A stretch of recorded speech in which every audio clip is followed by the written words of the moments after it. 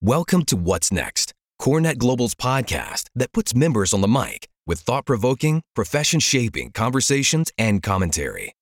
Today's guests are Jessica Bollhofer, Global Product Manager at JLL, and Lisa Conway, Vice President of Sustainability Americas for Interface, who will be speaking on the impact of embodied carbon on the road to net zero. Good afternoon. I'm Jim Rice with JLL out of the Atlanta office. Welcome, everyone. I'm here to introduce the next topic, the impact of embodied carbon on the road to net zero. When we talk about a future that is net zero, we are often talking about energy efficiency, alternative energy, and plug loads. But there's another and equally important carbon impact associated with the building and construction sector, and that's embodied carbon. Just three materials used in much of the building and construction sector, including steel, concrete, and aluminum, represent 23% of the total world's CO2. Today's discussion will be about what that embodied carbon is, the impact it has on our net zero future, and what you can do to minimize that impact. Speaking on this is Jessica Bollhofer, Global Product Manager for JLL, one of my peers. She's a sustainability and real estate leader with more than 15 years of experience designing sustainability solutions that cut across business, sustainability, and the built environment. She's leading the sustainability consulting for our group, and she focuses on the design and implementation of industry-leading sustainability consulting services like climate risk and net zero carbon strategy. Lisa Conway, Vice President of Sustainability Americas with Interface. She's Vice President of Sustainability Americas, the global flooring manufacturer that is leading industry to love the world. She and her team are responsible for regional activation of the company's mission, Climate Take Back. She's passionate about bringing awareness to the interconnectedness of environmental sustainability and human health. So I'm going to cut that a little bit short just because we've got to get going. So thank you, and I turn it over to you two. Well, I'm incredibly honored to be here today, but also joined by Lisa, who's basically a celebrity in the embodied carbon space, if you didn't know. So, incredibly excited. But this is also one of my favorite topics to discuss because there are some moments when you can really blow people away pretty quickly with some sort of immediate graphs, and this is absolutely the place to do it. So today, I'm actually going to start by talking a little bit about what embodied carbon is, and then I'm going to hand it over to Lisa to talk a little bit more about what that means for organizations and actually what we can do to mitigate it.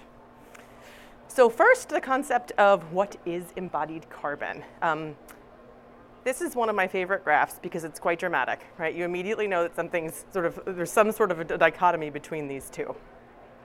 So essentially what this is telling us at this moment here is that we're not really going to go into a ton of detail on the IPCC report, but essentially this is a climate change problem. That's essentially what we're talking about overall. And so in order to stabilize our climate today, we must stay below 2 degrees of warming. That's essentially the discussion. And we could spend an entire hour here just talking about the impacts of climate change and what they mean. But essentially what we're here today to say is it's an important issue, and that's what we're here today. But specific to what we're looking at here, the idea that the emissions of real estate has a really important impact to play, and we'll talk a little bit about that later, is these two different categories. Building operations at 10% and embodied carbon at 90%. So what is embodied carbon? So essentially what we want to talk about here is why that is so impactful and what embodied carbon is. So when you think about the entire life cycle of a building, there are two different ways in which we actually measure or talk about carbon in buildings. The embodied carbon is what happens at the very beginning of how buildings are actually constructed. So this is the manufacturing, the transportation, and the actual building materials that go into the creation of a building itself. The second aspect is what people normally think of when they talk about operational carbon. This is the emissions from the building's actual energy consumption. So when you think about your utility bills, that's what's happening in part 2. But we don't really talk about what's happening in part 1, and it is significant in comparison to the impacts of part 2. So what embodied carbon looks like is if you were looking at every aspect of the specific building life cycle, right from the beginning of raw material extraction, transportation to a factory, manufacturing of products, etc., all through the landfill, the operating of a building is only one small aspect of it. So we're really not thinking about the entire life cycle when we talk about my global greenhouse gas emissions for scope 1 and 2 is blank. It really hasn't taken into consideration the entire picture from a real estate perspective. So, and I actually borrowed these slides from Interface because they're fabulous. This actually talks about impact. And one way that's my favorite to talk about this is a lot of people ask about the impact of recycling and whether or not it's worth recycling. Because I know there's lots of conversations about whether things are really recycled. But the impact of recycling is actually the fact that you do not need to utilize new raw materials in creating an item. And when you see here on this graph, 53% of the impact of the overall of an item is actually in the initial raw extraction of the materials. So when something is being created, you really need to think about every aspect of its utilization, from installation and maintenance, landfill, even transportation. And transportation honestly gets a really bad rep sometimes, but again, it's the initial creation of an item. So if you can actually minimize and reuse something, that's why furniture reuse is one of our favorite topics to discuss. There's a huge impact on not having something had to be created in the first place. And that's really the embodied carbon piece. So the world's building stock is actually estimated to double by 2060. That's an equivalent of adding a New York City to the planet every single month for the next 40 years. That is dramatic. And what that basically means is the built environment itself, over here on the right, we actually account for 40% of global greenhouse gas emissions just in the real estate sector itself. Embodied carbon, that 11% in there, is 11% of all GHG emissions in the world. And as we talked about earlier, that's really steel, aluminum, and concrete. That's a huge component of it. And so one of the things that actually Lisa spends her life doing is educating on this topic so that people really start to understand the impact and make decisions based on that embodied carbon in addition to operational carbon.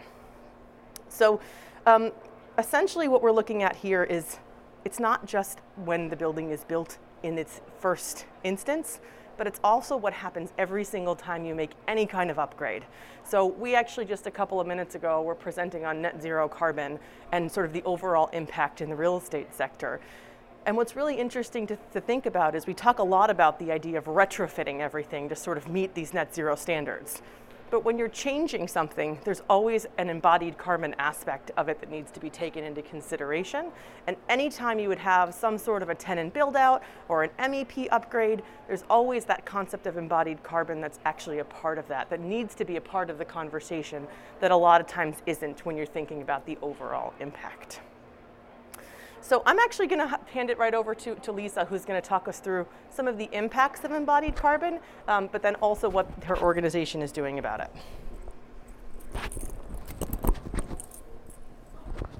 Thank you.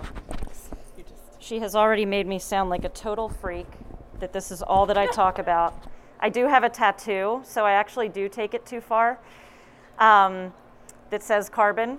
So I know, psycho. Okay, so the impact of embodied carbon. One of the things I will say that excites me most about this topic is that you don't have to spend more money to address it.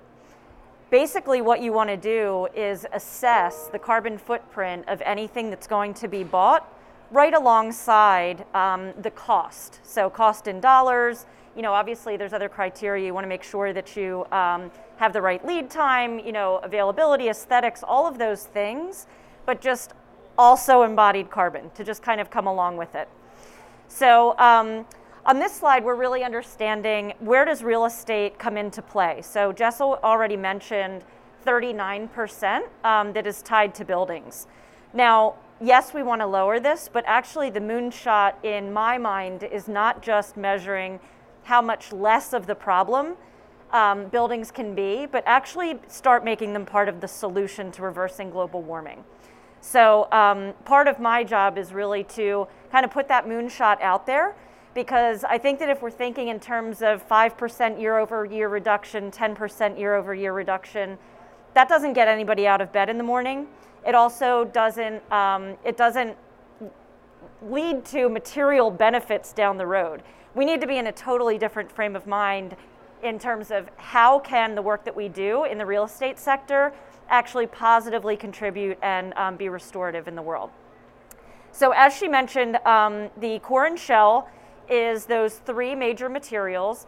Operational carbon is a larger piece of the pie, but I think we all already know how to think about operational carbon. And I know that when I started learning about embodied carbon, it hit me like a ton of bricks. I was actually mad. Like, why hasn't this been a conversation until now? It's gained a lot of traction in the last, I would say, 18 to 24 months. I even see a thumbs up here.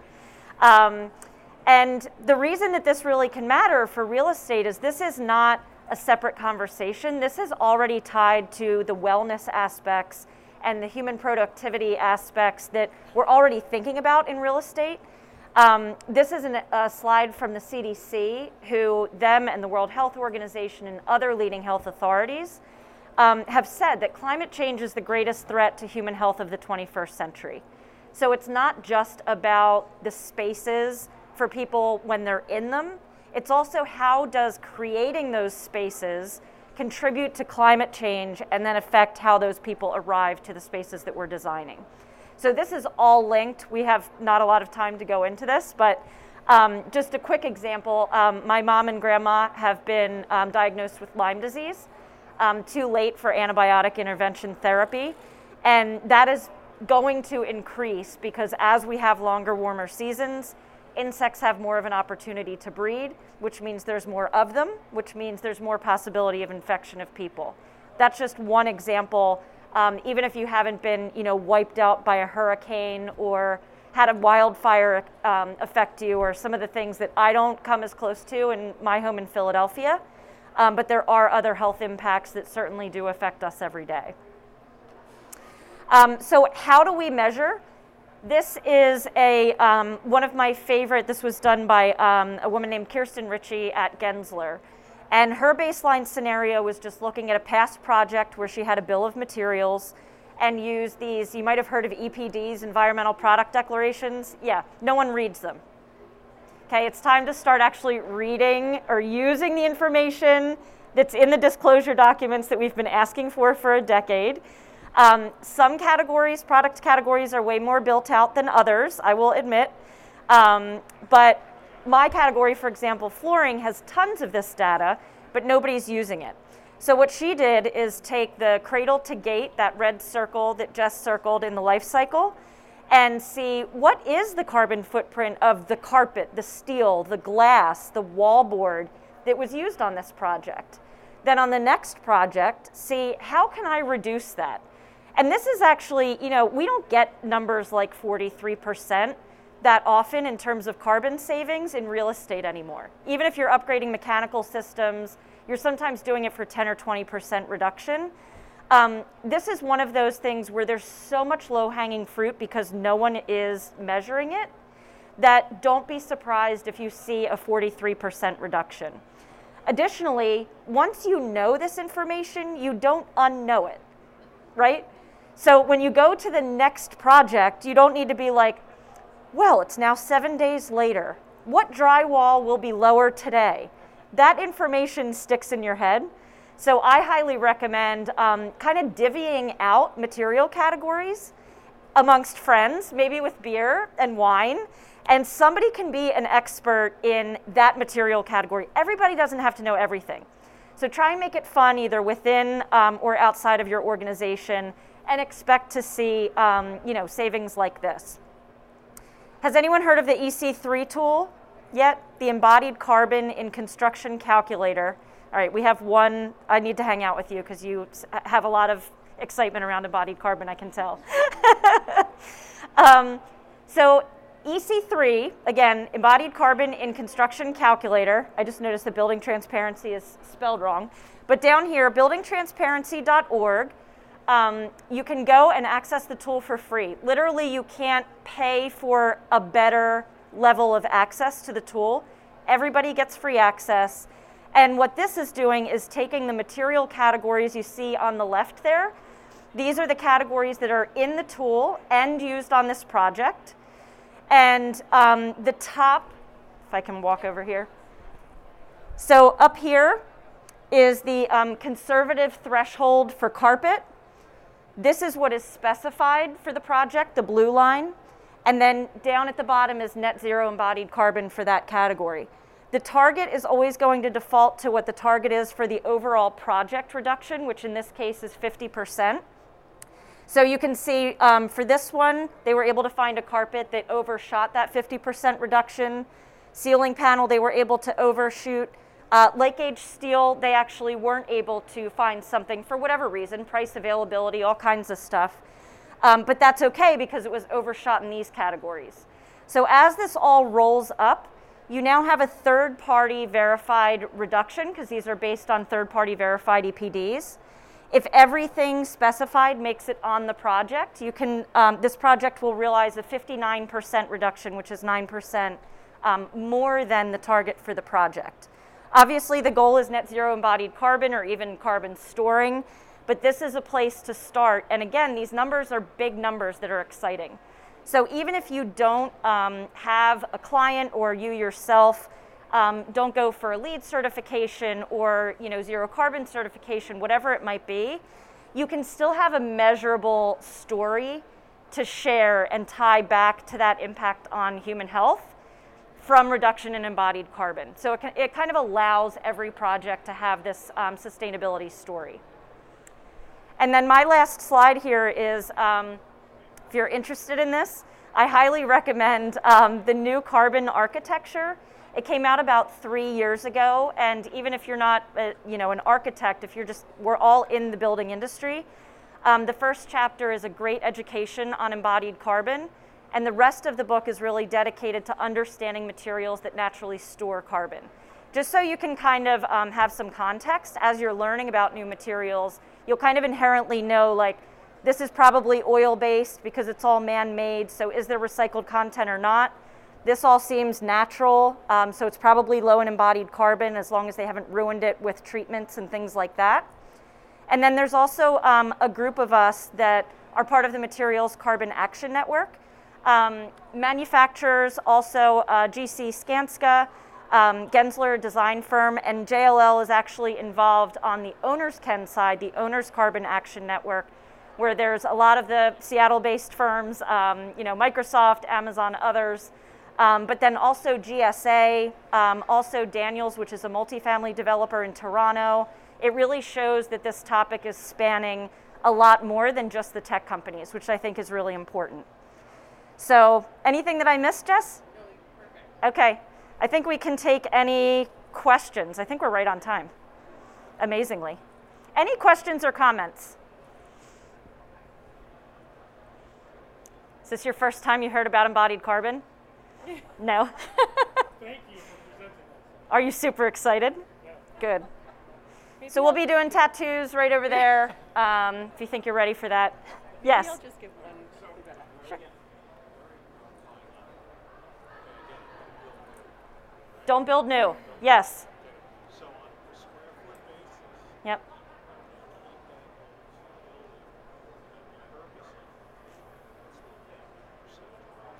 Percentage-wise, easily the 50 to 75% for adaptive reuse. Yeah, the thing that EC3 tool is good for is if you're using new materials, right. But if you're reusing a building, then I recommend doing a tree diagram and taking credit. In fact, we have a case study together. JLL was the sustainability consultant for our headquarters. And take credit for that reuse because you're not using new concrete, you're not using new steel, so the reduction is significant. May I borrow that? Yes. For a second to talk about the little aspect of that? So, sorry. Thanks for sharing. Oh, that was loud. One thing to notice is actually a lot of the organizations now, the USGBCs, the LEED certifications, there's actually new things coming out now where they want to actually incorporate embodied carbon quite a bit more. So there are ways in which you actually can get points for each one of these areas. So as an example of this, in either LEED CI or LEED for new construction, there are a number of credits that are available just for reuse, but then there's also additional credits that can be utilized if you actually use software that can actually help help you measure. So if you're looking for a LEED certification, this can be an important aspect of it. But your question about sort of the idea that not creating new is incredibly important. And at the end of the day, the real topic here is just talk about it. Talk about the fact that this exists, that it needs to be a part of our additional conversations going forward, and that we need to just start measuring it. Yeah.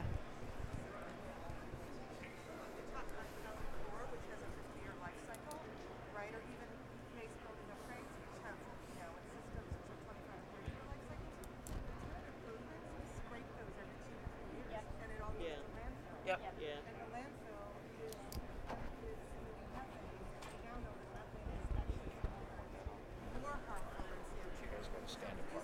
Oh, here.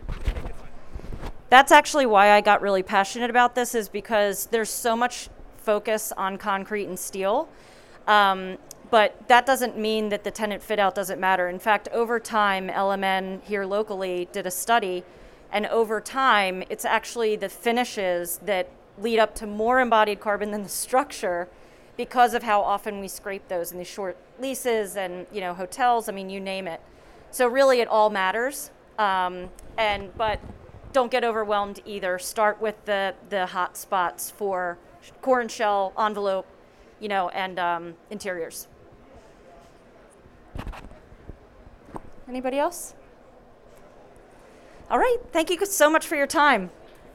Yep. Enjoy. This concludes this episode of What's Next. Want to record a podcast of your own? Have an idea or a point of view you'd like to share? Visit corenetglobal.org/content to submit your idea.